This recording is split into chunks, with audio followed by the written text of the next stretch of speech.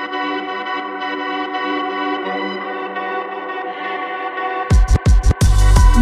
to the Startup Business Q&A podcast with Richard Moore.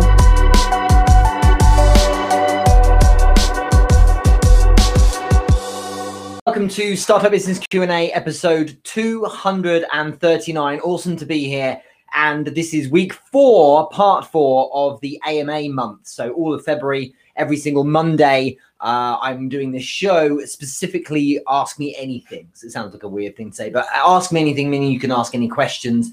Each week, typically, it's on a particular topic. But this month, as I say, is literally any questions you have. So thank you, those of you who submitted some questions already. Amazing to be here, as always. And we had fun last week with Wi-Fi. I've moved from through this month from trying a new piece of equipment that didn't work at all to trying a piece of equipment that worked but looked like it was 10 years ago, the resolution, to last week. Everything was fine, but the equipment decided to not work with Facebook. Restream was fine, for the record. And now finally I have it decided to actually work fine this week. So awesome to be here, and thank you so much everyone who is always chipping in with some great ideas, great comments, things like that, and wonderful questions too. And this week, like I say, Ask Me Anything. So this is the final week of February already. I can't believe we've gone through so quickly, but I'm really enjoying this, and you asking some kind of cool questions as well. Really, really good fun. So just done all the basics there. Good. So we're live on Instagram today, also Facebook and LinkedIn. So hello, all of you watching right there. And I have quite a few watching on Instagram. So Safer Kaya is watching at safer.0220. I have V3054444. It sounds like a fun name. Abraham Hayabor, Motivated and Mobilized, Christian Barnes as well. Loads of you jumping in on Instagram. If you're watching right now, put in the comments where you're watching from. Let me know what city or town you're watching from, and add hashtag team replay or hashtag team live, depending on if you're watching live now or watching replay later on. So where you're watching from, and hashtag team replay or hashtag team live. Safer Care, who won, was it last week or the week before, the Invent and Wonder book from Jeff Bezos, says the Jeff Bezos book just arrived 5 minutes ago. Marvelous. There you go. It arrived via Jeff Bezos' own Amazon itself. Enjoy that. Congrats on your book. And those of you who are wondering what on earth I'm speaking about, we have lots of giveaways and money, courses, books, things like that in the Facebook group called Entrepreneur Business Group. So if you want to join at any time, you can hop on over to Facebook. You can do that after this stream, for instance. Go to facebook.com/groups/entrepreneur business group. Entrepreneur Business Group, all one word, or just search for it in the search bar and you'll see us there. Honestly, you lot are joining thick and fast at the moment, so thank you so much. Some really good fun things in there. There'll probably be another giveaway later this week, I believe it is as well. Motivated and Mobilized on Instagram has said Hamilton, Ontario. Good to see you watching from here. My man Nicholas Gruchon is watching as well. Ventures Capital Corporate is watching too. If you're joining right now, pop in the comments where you're watching from, and if you're part of hashtag team live or hashtag team replay. It's part 4 of this month's AMA month. So every single week for over 4.5 years now, we've had this show on a Monday, Startup Business Q&A. But this week is the last of 4 sessions in a row where we're doing Ask Me Anything rather than a particular topic. So any question you have, you can certainly ask that. Let's see who's watching on LinkedIn. We have Mac Block Explanation. Okay.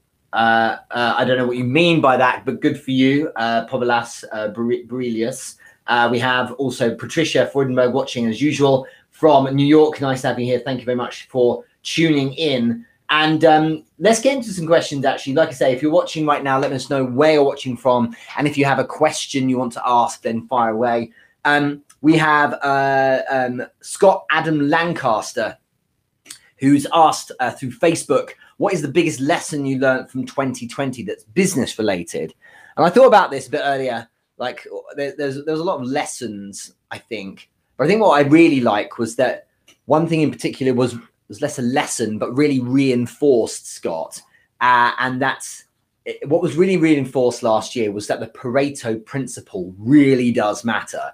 Pareto principle being that typically you get 80% of your results from 20% of your actions, and 20% of your results come from about 80% of your actions. And it really reinforced last year that that's the case, because I made a point, I hired 2 coaches actually for different things. I made a point of specifically removing a lot of the things I was doing, just really stripping back and doing only the most impactful tasks. So I realigned a bit of my offering and structured some things differently with my team, but I also looked specifically at daily tasks. And what came out of it was really being impactful and intentional about things like posting in content. Means that I didn't need to post something every single day. It just meant I had to be good with what I was posting, and that really helped a lot. I also found that there's a lot of bitty tasks throughout the day that I could get rid of altogether, not just necessarily outsource, and that has really made a big difference too. So I really found that last year was like, every year's like this because it's every single year I seem to evolve, but last year in particular was a huge amount of evolution in this real streamlining of what I was doing. I really got rid of a lot of stuff, some clients in fact, but also specifically a lot of tasks and jobs and things that I did each day that actually were kind of superfluous to results. And that's allowed me to do fewer yet more impactful tasks each day. And as a result, like, you know, turnover like doubled, pretty much just under doubled last year as a result. And like 2019 was punchy. So I was very impressed with that. But it meant that I was doing technically less stuff. And I had, you know, I had things like homeschooling to deal with. I had two children here who needed schooling a couple of days a week. I was doing, and my wife was doing the rest. So it really is important to think about that. You know, it really makes a difference when you've got flexibility on your side. I just want to shout out all these people jumping in on Instagram. So Spanish Come Easy, good to see you here. Rahul, cool for you. Nice to have you as well. Sasha, Fit Counselor, awesome to be connected. Queen of Africa, nice to see you here, and thank you for the shout out. Selena C. Davis too. Kevin Mockler 500. Amazing to have you here. Euro02, sorry my man, we're not going to be doing requests and joining videos on this one. These streams are all me, I'm afraid. So if you're watching for the first time, this is Startup Business Q&A episode 239. So this is the 239th consecutive week of this show. For the last 3 weeks though, so all of February, we're doing specifically an AMA, so you can ask any question you like. If you're tuning in right now, put where you're watching from. I'd love to know. And also add in if you're part of hashtag Team Live or hashtag Team Replay, watching a bit later. And shout out to those of you doing so on either Instagram or listening, of course, on the podcast as well on iTunes or Spotify, whatever you use. So great question, Adam. That's what it is for me. Things like tasks and posting made a big difference. Over on Instagram, we have Dilip Chijara said hi. Also, Reggie Waterman, my man, nice to see you here. Thanks for tuning in, saying, hey, Richard. We've got a question from Patricia as well. I have a question about flexibility. Just joined a new platform to your usual routine, which is Clubhouse. Hands up if you're on Clubhouse. In fact, if you want, put your username in the comments and we can all connect with each other. That'd be cool if obviously we're relevant. I seriously love the value it serves, says Patricia, but it certainly disrupted my schedule. So I suppose what you're asking about is how you're using it. Having flexibility means that you can experiment with things like Clubhouse. I saw this morning, one of my friends, Lauren, is the 121st most followed person on Clubhouse. She has over 90,000 followers. And there's an example of someone who is, I know it's her and her team probably, but is still going hard to really make sure she's getting the most out of the platform. But you need like she's doing it with the team to be honest, but I'm being very careful, and I have nothing like that kind of following, of course. I have a tiny one. I've not hit 1,000 yet. But the point is that with Clubhouse, I'm showing up, but very intentionally. So I'm doing, Patricia, 2 hours a week Usually I'm assigning myself, here's the time for Clubhouse. I'm obviously picking that time based on when there are other things going on. So I'm showing up for people's groups. I'm very, really, really fortunate that people actually show up and invite me into their talks to go up on stage or moderate. That's really kind of them. So it's really nice to be able to hop in there and get get 2 cents across. But it's tempting to go into this black hole of just like spending time there. So I'm being really careful with it. It can disrupt the schedule if you let it. You're the boss, not Clubhouse. So it's just about discipline. And the thing to remember, I was telling someone this the other day, actually, it's actually the case that it reminded me a lot of when I was at university. And I remember learning very early on, and there's a direct parallel with Clubhouse here. I remember learning early on at university, actually almost any time of day, yes, including the mornings, there's always someone who wants to go for a beer. Almost always there'll be some. If it's 4 a.m, someone's up and they're down for having a beer. It's great, like it is 24/7.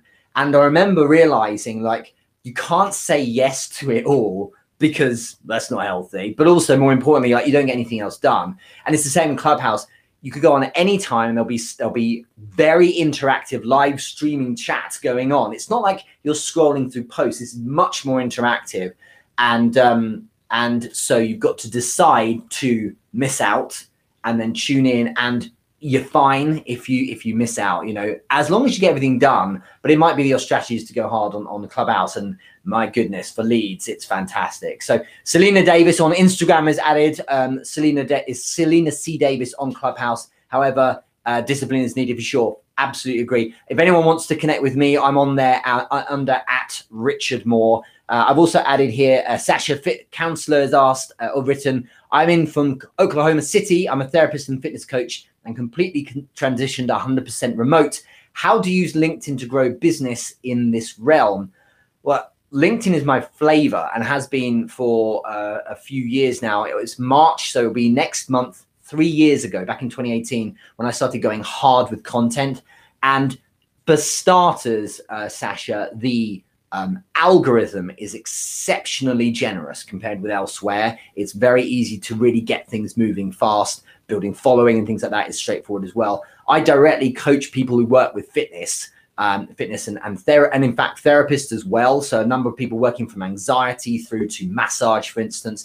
And it's interesting that they can all win there, because a lot of people think that the context is business on LinkedIn and therefore only business should be happening. But actually, they're human beings before they are their job title. And as you all know, Sasha, plenty of people, well, basically all human beings need some form of fitness or an awareness about what kind of therapy they should have to, especially in time like this, make sure they're in good nick. And so the same people who are an accountant, a partner, a lawyer, whatever it is, they also need your kind of service. And you'll find that they really dig it on LinkedIn. You work it like a social platform. It's even got LinkedIn stories now. And, it's astonishing what's possible there. And my business has absolutely been propelled as a result. I was doing fine.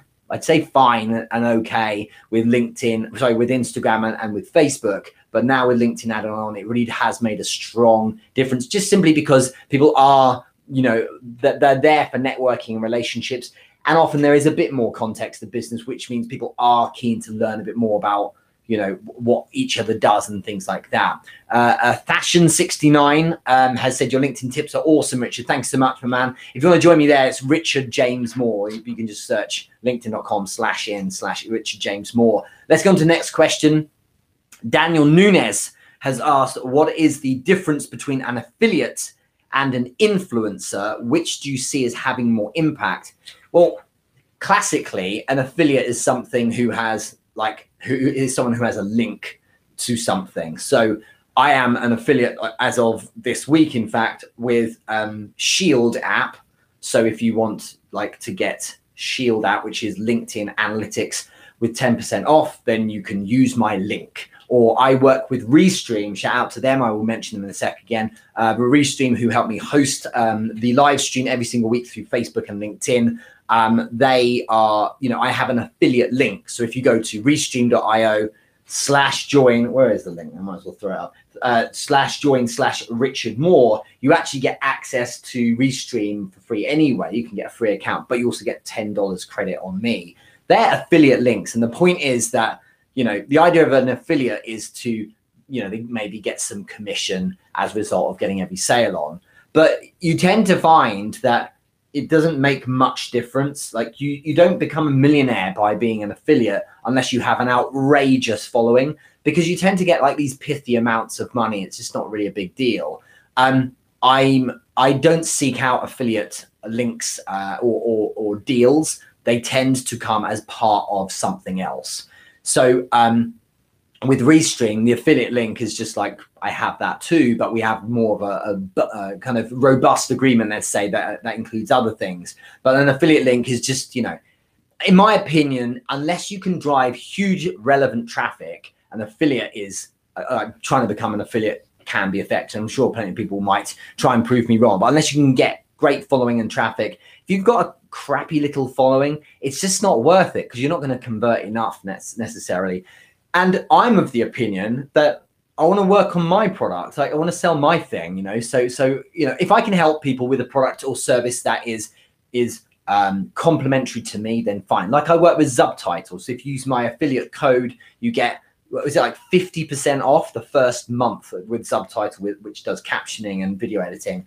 And you know, that's great. It's not a service I do, but it's there if people want it. But I do feel that, you know, you should recognize that affiliates tend to, you do really well being an affiliate if you have a monstrous following, in my opinion, or able to drive good traffic. The alternative or the alternative in this question from Daniel is an influencer. An influencer by definition is someone who has some sway or influence over an audience, and therefore you may technically be an influencer if you can influence one person, and I'm sure all of us have that effect. Those seen more as influencers are the ones who have a larger following, and you know, we can all be influencers if we're desperate to, but you do get some people who are kind of professional influencers, and the name of their game is getting as big a following as possible and getting as engaged a following as possible, because a size of audience is useful, but the level of engagement you have is your leverage. And so I'm doing some influencer marketing at the moment with Restream as a partner with them. But I also I've worked with some other brands in the past to do the same. And which has most impact? Well, look, I would say it depends on what you're looking at. If you're looking at like getting money through the door each month, Daniel, typically what you get is, if you're an influencer, is if you want to be an affiliate, then fine. You get a link and you get paid a commission each time you close a sale. But actually, if you're an influencer, what you tend to get, sure, you have an affiliate link, but you tend to get sponsored. You tend to get money. So I'm, you know, paid money each month as an influencer for Restream, and that money is, you know, helps me run the show and things like that, and pay for the team and so on. But if I was just an affiliate only, I'd be just making money off commission. If you were to choose, every single time you'd want money up front for, like, as in like sponsorship money essentially, which is kind of what influencers may get. Affiliate related money from links where you get like, you know, 10% of every sale made is like rubbish unless you have a mad following who listens to everything you ever say. You know, if you listen to the Sarah Blakely story about Spanx, I say listen because I had it on Audible recently, and you look at what happened with Oprah Winfrey in the year 2000, in fact, so 21 years ago. Oprah has like had this thing on her show, like the things you like or the things she likes. There's an example of an influencer. Like they sold like hundreds of thousands of units, I believe, of Spanx because Oprah was like, I wear this product, I love this. And there's an example of an influencer really working. But, you know, unless you've got that kind of clout, what are you doing scratching around for 1 or 2 sales each month? The affiliate thing isn't really a big deal. So I suppose what I'm doing is trying to suggest to those of you interested in that, be careful. And look, I'm purely talking on my experiences. Be careful if there's a brand that wants to try and use you or your audience that you've worked hard to build and only do it through giving you affiliate payments, because what they want you to do is constantly, I know someone on Instagram who does this, constantly talk to their audience about affiliates, about the product, to close affiliate sales. And it's like, you don't have enough people following you to make this worthwhile. So you're selling out your audience and you're getting this tiny little return. So if you're interested in this kind of thing, do your best to always get lump sums of money up front instead of affiliates. So I did one in the past. It's like, I don't want any commission at all for any sales. I want money up front instead, because that way they can say, fine, you don't get more if we do really well, but at least you get a lump sum. And I prefer that, because then I know it's cash in the bank. So bird in the hand kind of thing really makes sense to me. That's what matters, in my opinion, is money in the bank. I think also the thing about having affiliate links all over the place is that it starts looking like you're being a bit too salesy, and the name of the game here with your audience is being, really, really audience first as opposed to your bank account first. And if you're spamming, again, this person I'm thinking of on Instagram spams her account all day long with these affiliate links, and it's like, no one's showing up here, man. What you're ending up with is people not really seeing you as thinking of them, having their best interest in mind. Okay. So yeah, good question. I kind of wove my way around there eventually. Thank you everyone jumping in today. A couple more questions to go. We've got, this is the fourth part now, the fourth week in a row of the month of AMAs for February. And it's been really good doing all your different questions. So thank you very much for showing up and asking them. Hello, Euro02 again on Instagram. Dickam, I apologize if I can't say it right. Dickam Ran, good to see you here. Patrick Randran as well. Love, peace, and education. Mirav Levine, good to see you on here. Fabio Palvelli as well. Eliana Sanchez, and so on. Plenty of you on Instagram watching. Let's see what other questions you've got over on LinkedIn or Facebook. So Katerina Hunter, good to see you watching. Hello from Cheltenham. If I may, my question is, a large number of people that are on LinkedIn don't actively engage with content. They're too busy, they keep it private, etc., like my target audience. What would you advise is the best way of getting, have you written more? Presumably you asking what's the best way of getting their attention, I'm guessing.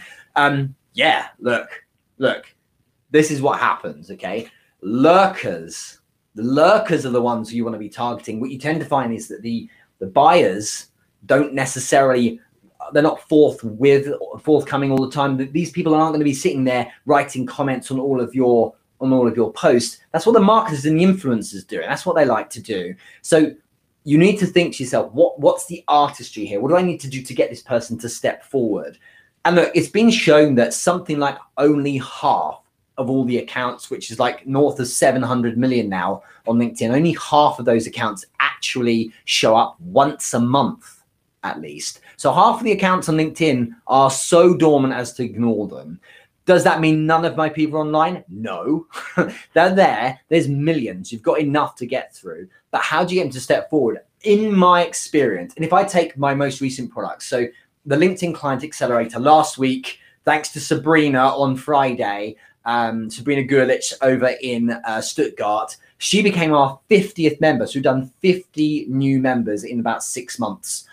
50 wonderful deals, bringing wonderful people in. And not invariably, that's not fair. I think probably 80% of the people who joined, so like 40 of those 50, are people I didn't really know at all. They're not friends or close people who I had seen all the time commenting on my posts. These are people who came out of thin air. Those people represent what I'm talking about. And the buyers tend to just be watching. So to get them to step forward, you need to think about what kind of a call to action you could use on your post to get them to step forward. That's not too much of a step up from just chilling out and watching your content. So I'm going to give you a clue, because part of what we do in my accelerator is explaining all of this. But basically the idea of the reason why people fail a lot is that they do a post that takes someone, think about this, they're reasonably cold audience member, passively just consuming your content. There's no interaction at all other than them reading your stuff.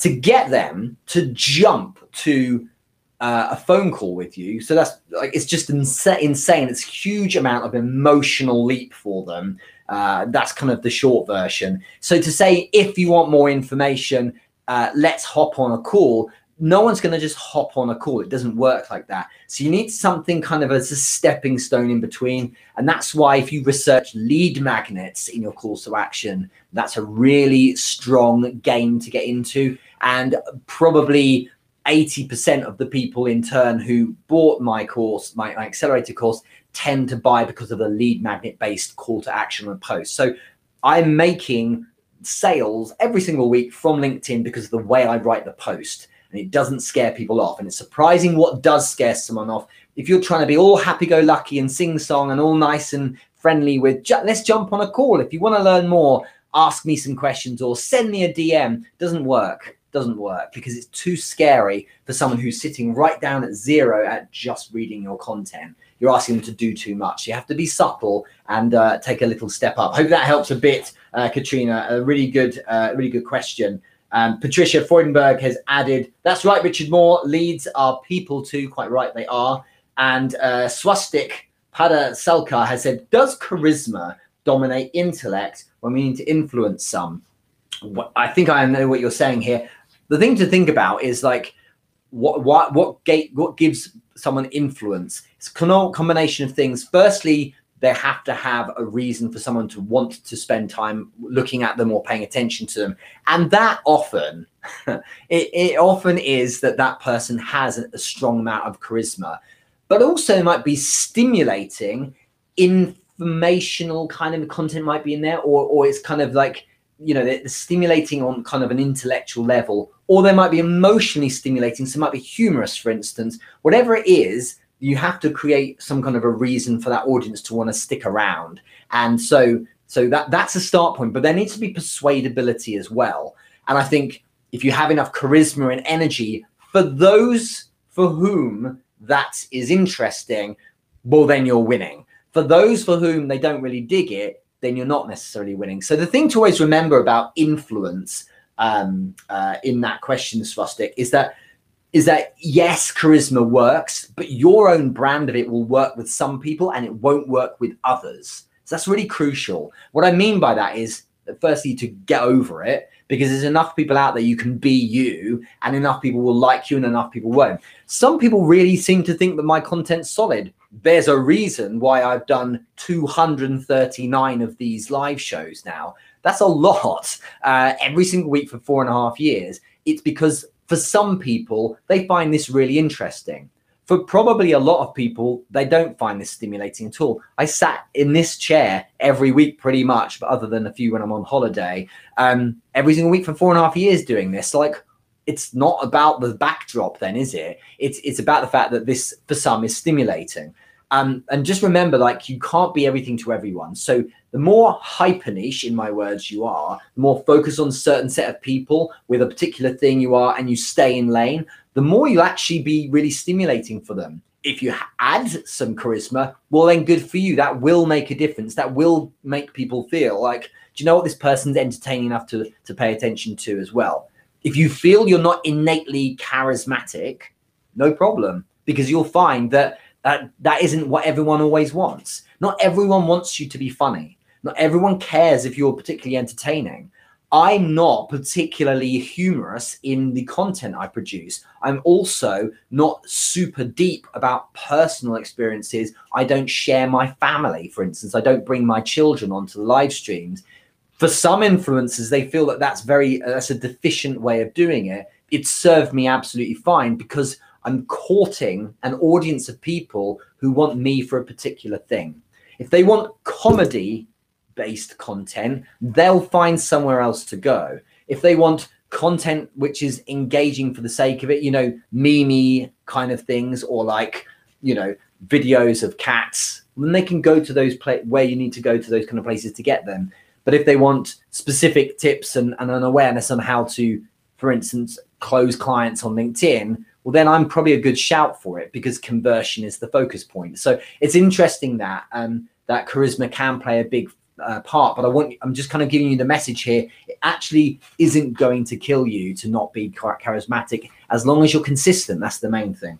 Another question here from William Nichols. How often should I blog? If writing is all you got, then you should blog all the time. Seth Godin famously blogs every single day. Blogs, by the way, don't have to be essays. Seth Godin's blogs, which must be over 20 years that he's been doing it now, like genuinely since forever he's been doing them. To be honest, like sometimes they're 2 lines and it's amusing or a thought for the day. Something is observed. As he said once, I remember many years ago, he said, I get paid I notice things for a living. That's what he said. I notice things for a living.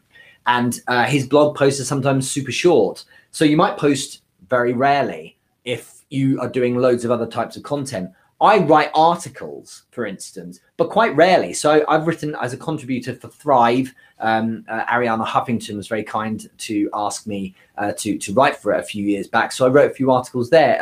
Influensive with my man Clinton Senkau over in Canada. It was awesome to write for his publication as well. And I've written, LinkedIn Pulse articles too. Do I do them all the time? Not really, but it's just part of the suite of mediums I'm using to try lots of different things. So, I'm not always doing live streams. I do 1 a week. I'm not always on Clubhouse. I'm in once a week pretty much, all the way through to video that I might do several times a week and so on. But that's my approach. If you're a blogger and you can, and you're great at blogging and you're great at gaining an audience and gaining opens of that message, that email that sends the latest blog post. And then going back to the point earlier from Daniel Nunes, you can leverage that awareness, sure, and attention, more importantly, and engagement to maybe sell, I don't know, if it's to sell your product or someone else's, well, then blogging regularly might be a good thing. It's more about what your audience is down with, because I know I mean, most people often will send out like an e-newsletter with some kind of a blog post once a week. And that's typically enough for those who are really into it. I think you have to be a certain type of stimulating to do it every single day. But there'll be always, William, there will be some people who think you're the best thing ever.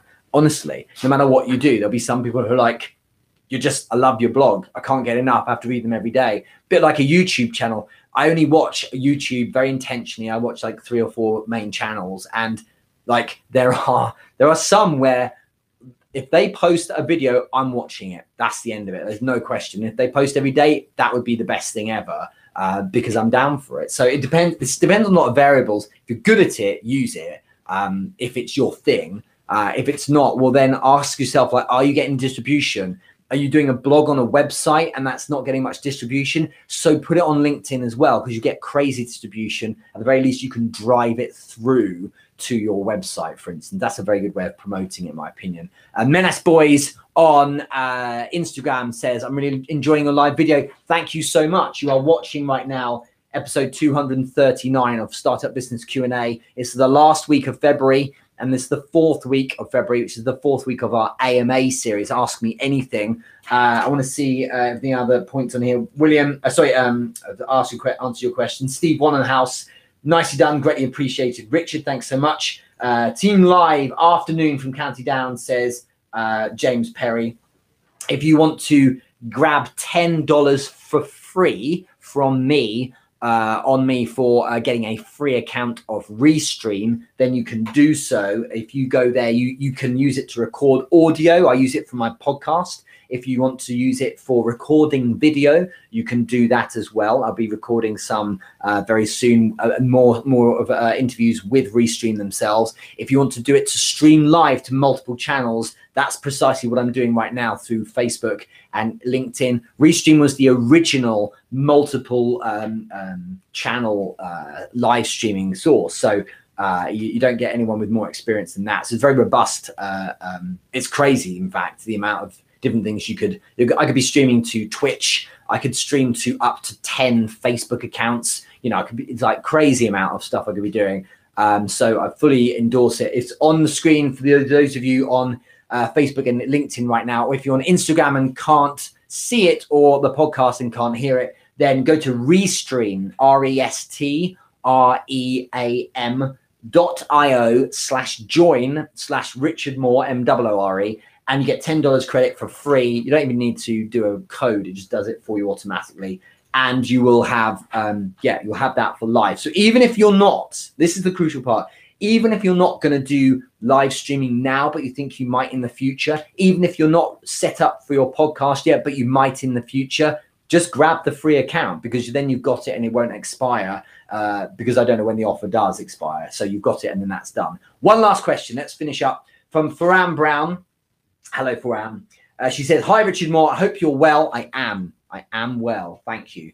I would love to know when to use InMail on LinkedIn and when to connect with DMs, especially in recruitment, as I'm connecting with all using DMs, and they're perhaps not going to be the right audience as my niche is not very active on LinkedIn. I know Faram well. She's working with me on my accelerator.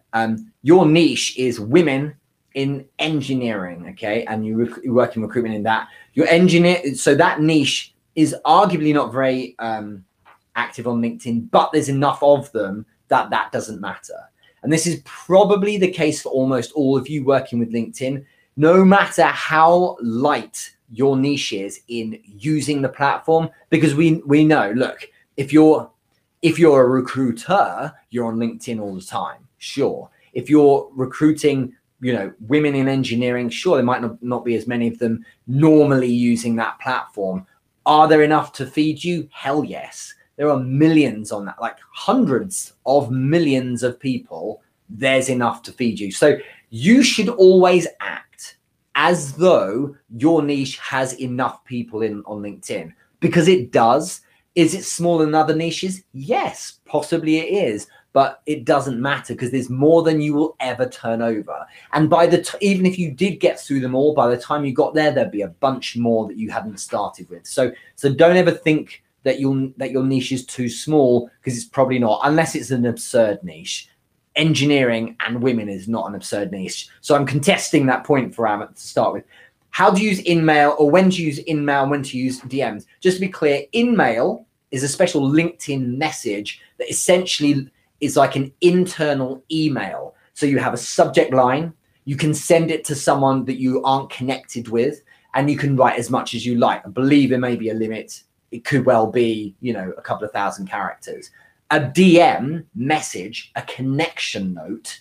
So if I send someone a connection request and send a message, is up to 300 characters. So about just a bit more than a tweet, if I remember right.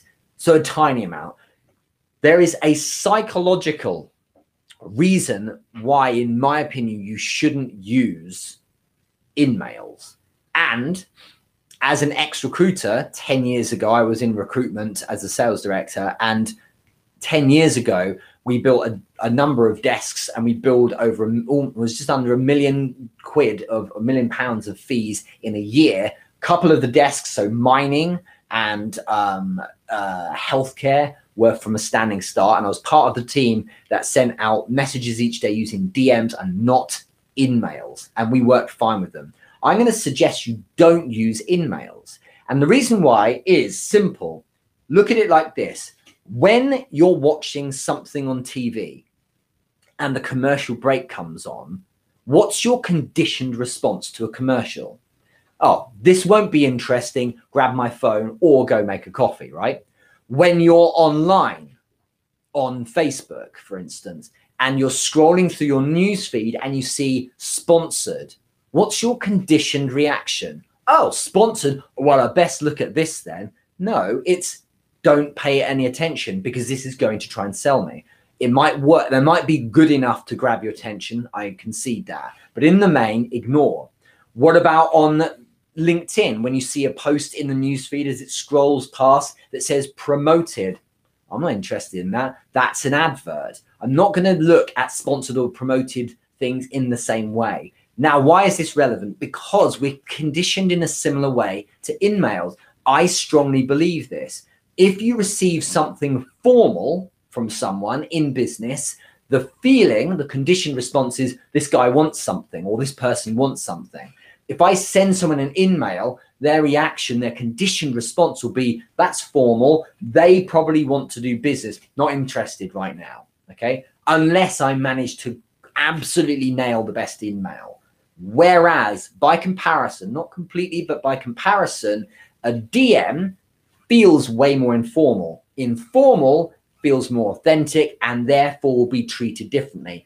If it doesn't have promoted or sponsored, or in the case of, say, if I'm using InMails through Sales Navigator, it doesn't say Sales Navigator, which is basically LinkedIn's way of stamping on it, this is a paid email to you and therefore probably salesy.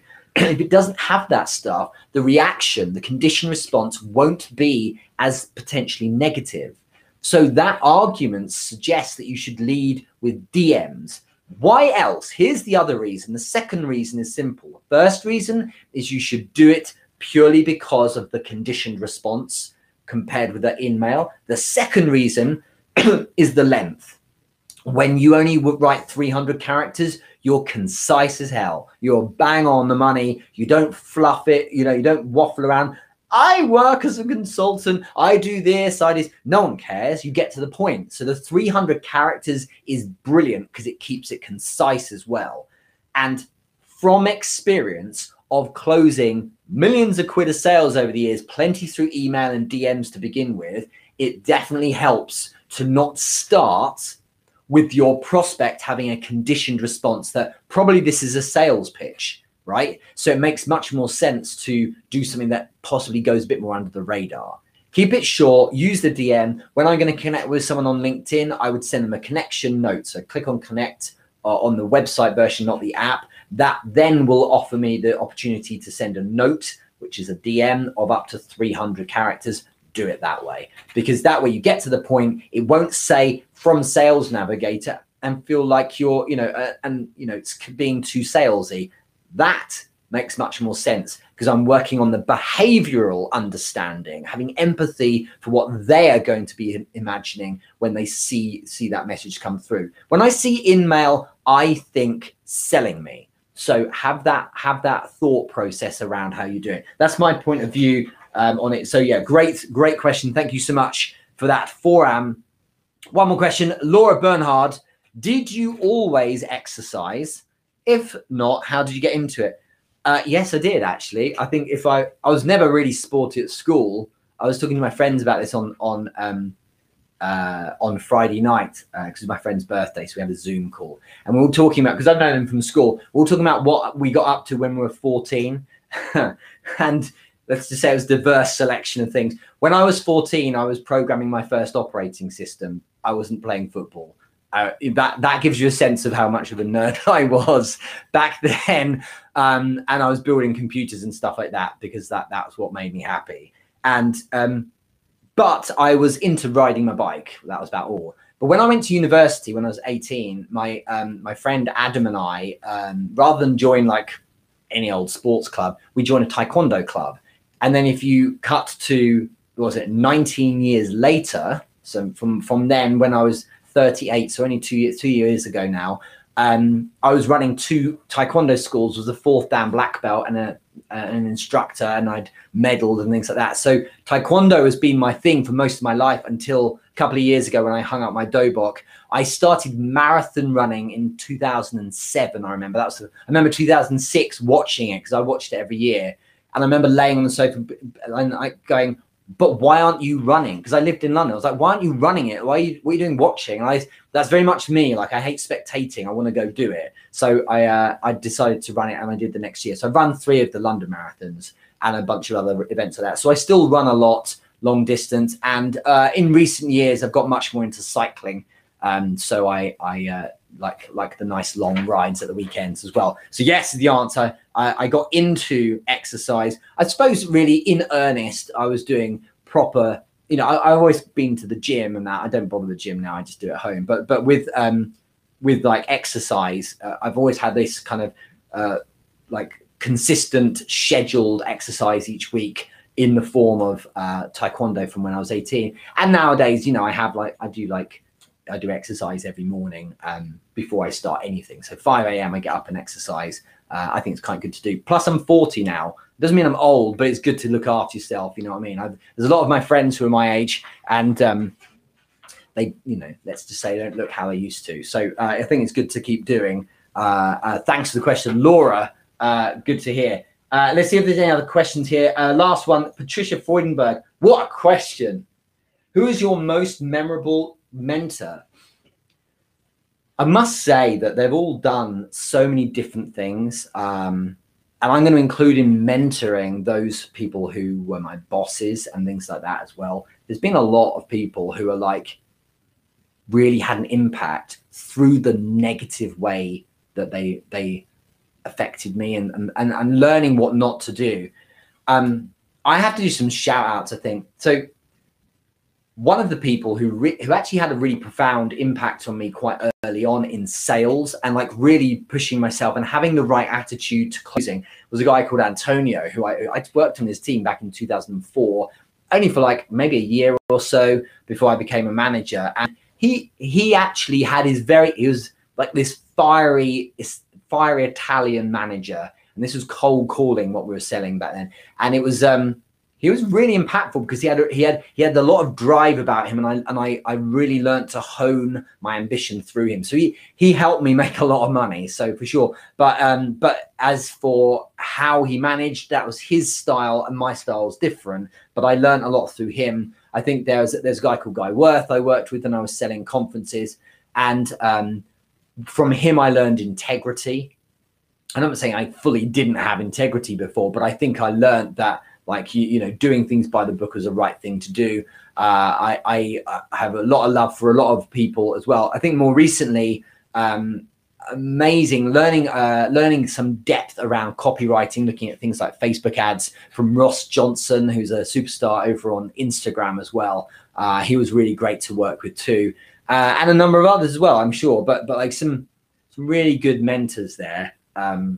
There's just you get me all nostalgic, Patricia. There's so many that I've thought of kind of come to mind. I think every manager I've ever worked with has had a really important effect on me. Some of them I've only worked with briefly, but they really had an effect. And like, if I think of, I won't of course mention him now, but like if by name, but if I think of the most useless person who managed me and was kind of mentoring me through something, that person still taught me a lot. He taught me precisely what not to do. I've also been mentored online many years ago by a guy who was dodgy as hell. I didn't realize, and I learned what it was to be completely duped, totally duped by it. And I learned what it was to do things the right way and the wrong way. And he was the template for how to be totally inauthentic. I learned so much from that. And I'm like, don't do it that way then, because although it worked in the sense that he closed deals all the time,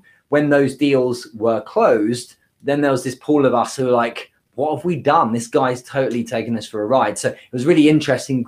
I'm still in touch now with some of the people who are in that group. And it's really fascinating that, you know, that person then disappeared and had to kind of clearly build a new persona because it was all based on dodginess, which is never good in the long run, is it?